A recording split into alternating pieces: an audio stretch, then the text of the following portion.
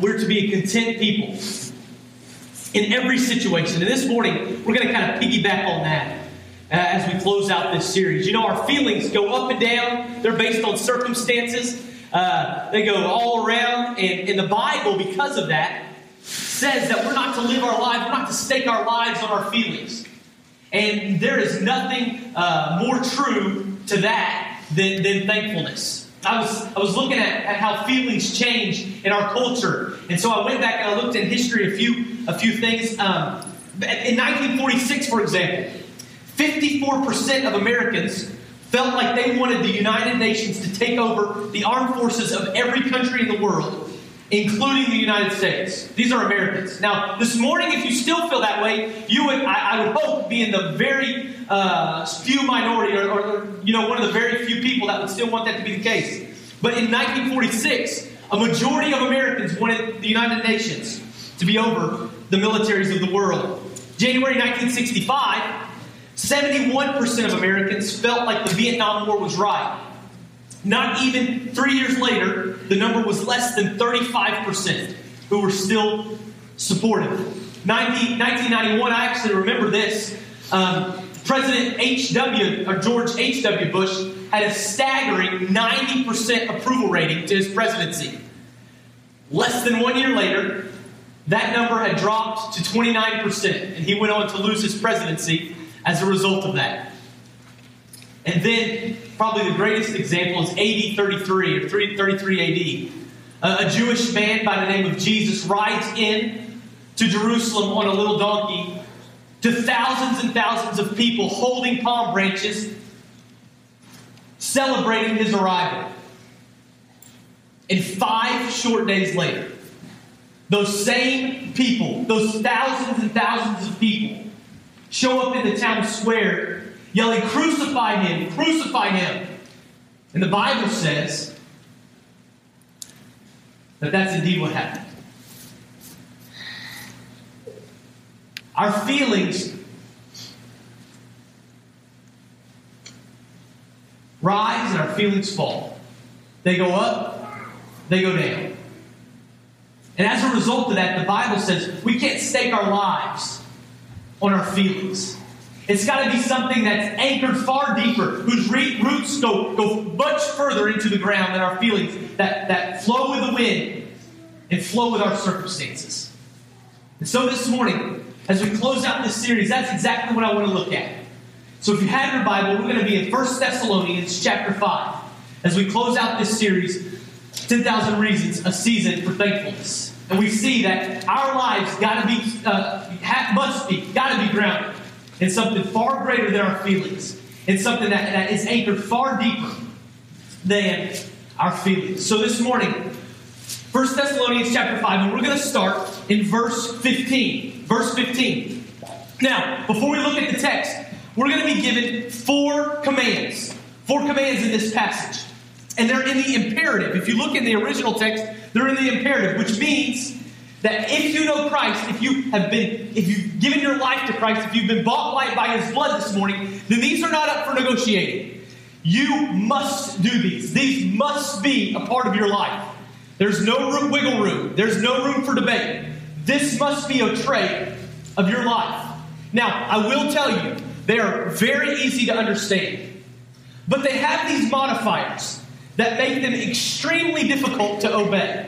So while it's easy for us to understand in our brain or in our mind, seeing them lived out in our lives and bought in our heart is a whole different story, because these modifiers make it extremely difficult. In fact, impossible if you don't know Christ this morning. So, 1 Thessalonians chapter 5, starting in verse 15, it says this: "See that no one repays anyone evil for evil, but always seek the good to one another and to everyone." So the Bible says that when somebody does evil against us, when somebody wrongs us, we're supposed to repay that with good. Now, I know for me that's an easy thing to do, but for you, it might be a little bit more difficult. When somebody wrongs you, to not want to get even. And that is just a joke. There's nothing more difficult, I think, than when somebody wrongs me than to say, you know what? I really want to seek to do good to you. In fact, I'm going to pray that good comes on you, even though you've done wrong to me. It goes against, it's counterculture. Because our culture lives by this idea that if you do evil to somebody, somewhere down the line, evil's going to be done to you, and it's going to be payback, and you deserve it. But the Bible says that when evil is done towards you, we're not to repay that person for evil. In fact, we're supposed to hope, pray, seek the good in everyone. Look for the good in that person. If believers would live by this one truth alone, we would stand out like a sore thumb in a way that honors Christ. Our culture would be changed as a result of this one truth, this one imperative, this one command. That when somebody wrongs us, we don't want evil to come upon them, but we're going to pray for good. We're not going to repay evil for evil, but we're going to repay their evil towards us. We're going to repay it with good. Like I said, it's easy to understand, but putting it into practice is a far different thing. But it doesn't stop there. The next verse tells us, rejoice always. Now, your text may say, be joyful in every situation, or be joyful in all situations, or something like that. And the easiest way to explain this verse is to tell you what it doesn't mean. What the Bible is not saying is to be happy in every situation. Paul is not writing to believers down through the ages and saying, hey, when things are going bad, I just want you to put on a happy face. I want you to fake it, so to speak. Paul's not telling us to do that. He's saying happiness is going to be contingent upon your situation, upon your circumstances. When things are bad, you're going to be sad. When you walk into the doctor's office and they give you bad news, you're going to be sad. When your husband shows up on your front doorstep and he says, I'm done with this marriage. I'm done. Paul doesn't tell us to put on a happy face and pretend everything's all right.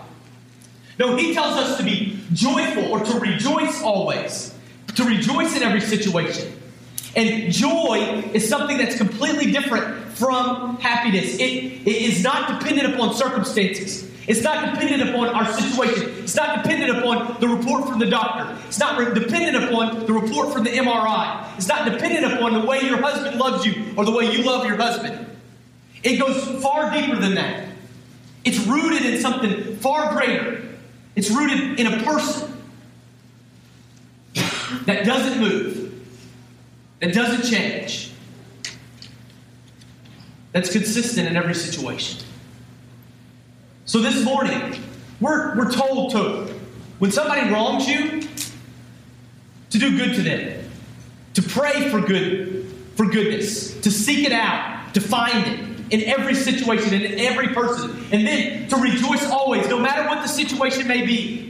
No matter what you find out, if good things are going well, we're to rejoice. If things are going poorly, we're to rejoice. If we get great news, we're to rejoice. If we get life-shaking, shattering news, we're to rejoice. Because our rejoicing, our joy is not contingent upon the situation. Our joy is not dependent upon things going our way. It goes far deeper than that. Verse 17. Pray without ceasing. The commands continue to be difficult. Now, Paul is not saying that he wants us to always be in a posture of prayer as far as on our knees, our eyes closed, our head bowed. No, he's saying that when we walk through life, when we go through the average day of life, when we're shopping in Walmart or Target, whatever store you choose, when we're in our jobs, when we're in the marketplace, when we're in our class, we're to see God at work and then to acknowledge it. We're to look for opportunities to see God at work in our lives and in lives of those around us. And then give Him thanks, give Him praise, to acknowledge the work that He's doing. When I was trying to think of an example of this, I thought about my grandparents. They were married for almost 60 years, just under 60 years. And when you're a teenager and you hear, well, I can just finish his sentences. It really, you kind of want to throw up in your mouth and swallow it. But when you've been married for about 60 years, and your granddad sees your grandma pass away from Alzheimer's and is there by her bedside every day, and then after she's gone, he'll see situations, sees things happen, and he'll say, hey, your grandmother would have been rolling when this happened. Or your grandma, this would have really frustrated grandmother. He knew her. He had lived life with her. He had had conversations with her. He knew how she would respond to situations. He knew how she would react when certain things happened. He knew how angry she would get when she saw an injustice for somebody who couldn't take care of themselves. And he could with confidence say, this is exactly how grandmother would have responded to this situation.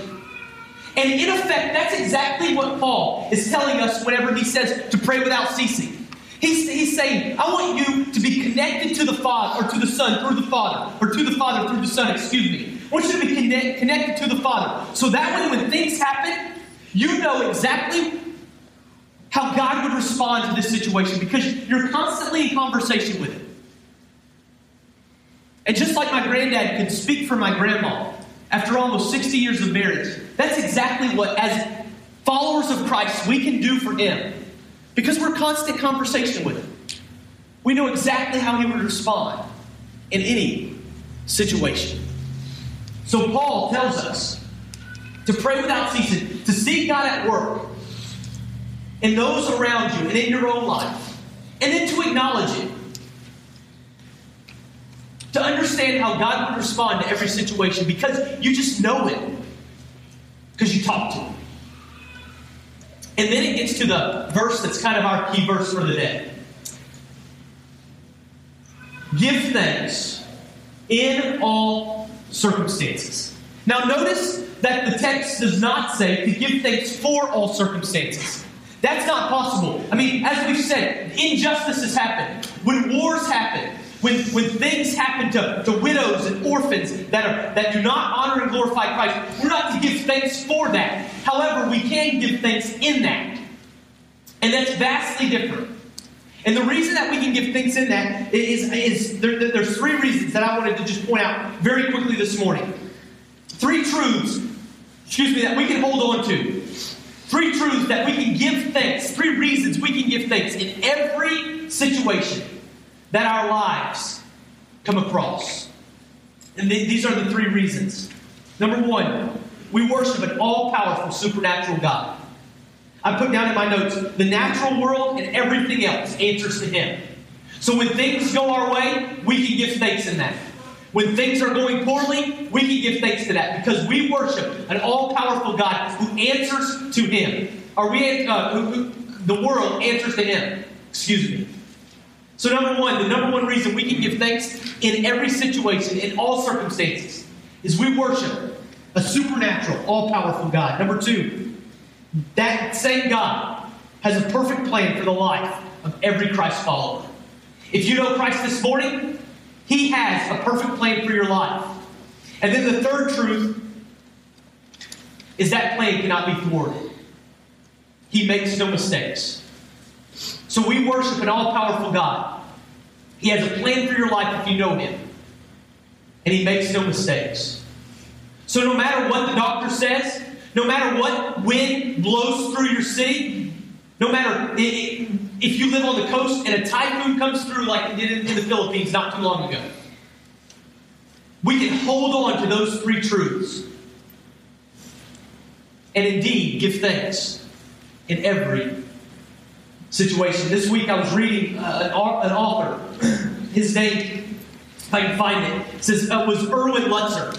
And in one of his books, he talks about a time that he was on the boat. He was on a boat and began to get seasick. The winds were blowing and the waves were kind of crashing the boat around, and he began to get seasick. And so he went to the captain of that small ship and he said, "Hey, Captain, I'm starting to not feel very well.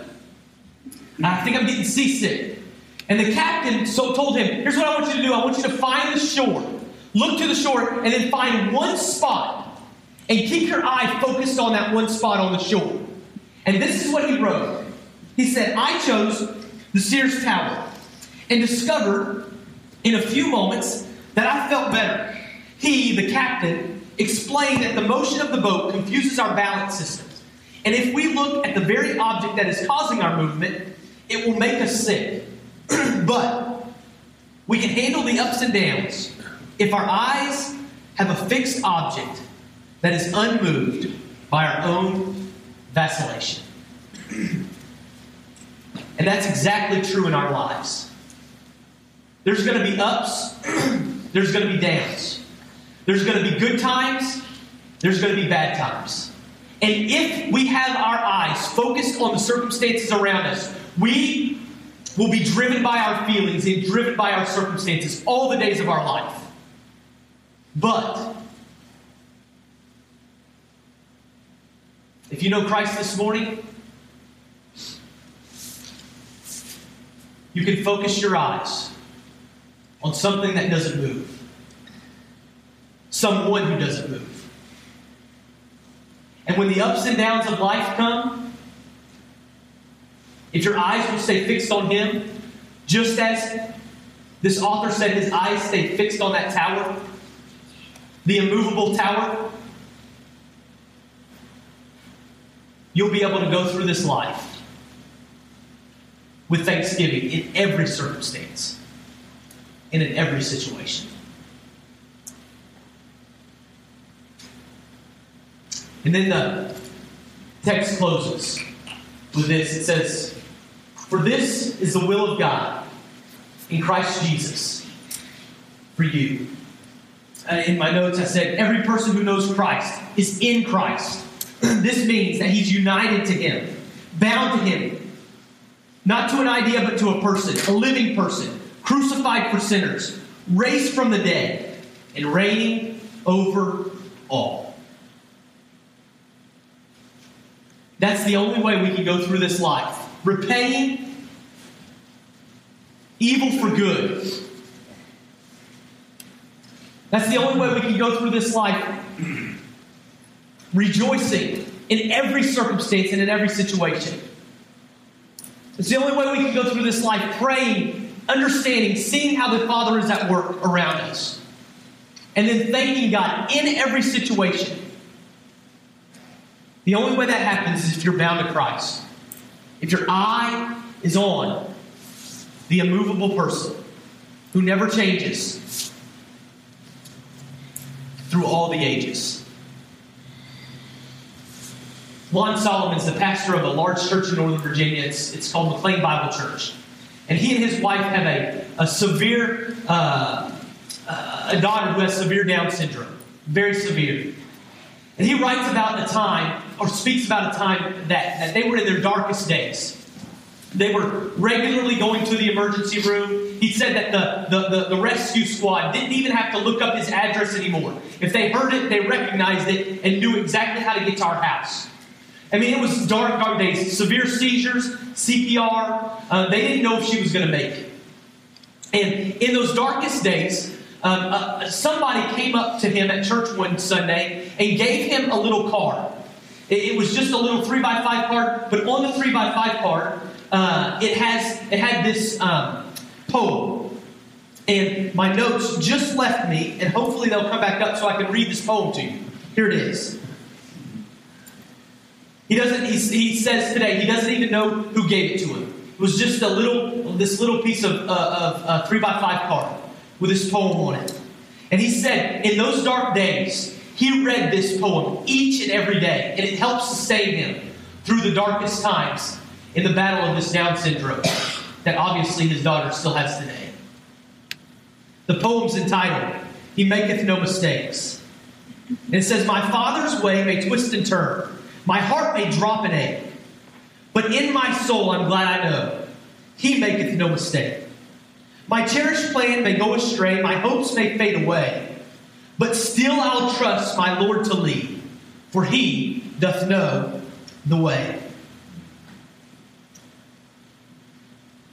There's so much down I cannot see, my eyesight far too dim. But come what may, I'll simply trust and leave it all to Him. For by and by, the midst of life, and plan it all He'll make. Through all the way, though dark to me, He made not one mistake. This morning, I don't know where you are in life. I know some of you are facing very difficult times. And if you focus on those, it's impossible to be thankful. But if you'll focus on the one who doesn't change, and trust and understand that He does not make mistakes, even in this season, even in this time, you can go through life thankful. Let's pray. Father, I thank You this morning that You don't make a mistake. I pray that we will remain focused on You like the seasick man focused on the building. Lord, we know You're immovable. Circumstances don't move You. They don't shake You. You remain the same through all generations. Lord, I pray this morning that we'll have a deep-seated contentment, a deep-seated thankfulness that's not dependent upon our circumstances. And we'll know that it comes from You, because we've seen each and every situation from Your perspective as we obey Your word. In Jesus' name, amen. Let's take this message and drive it deep into our hearts. Jesus said that you need to not only hear my words, but put them into practice. And that's what we need to do with this message. Thank You, Scott.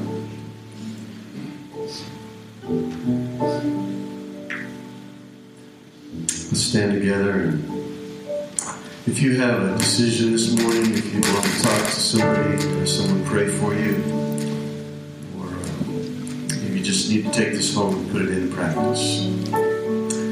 Let's sing the song together about the goodness and the grace of the Lord. Celebrate and respond to Him this morning.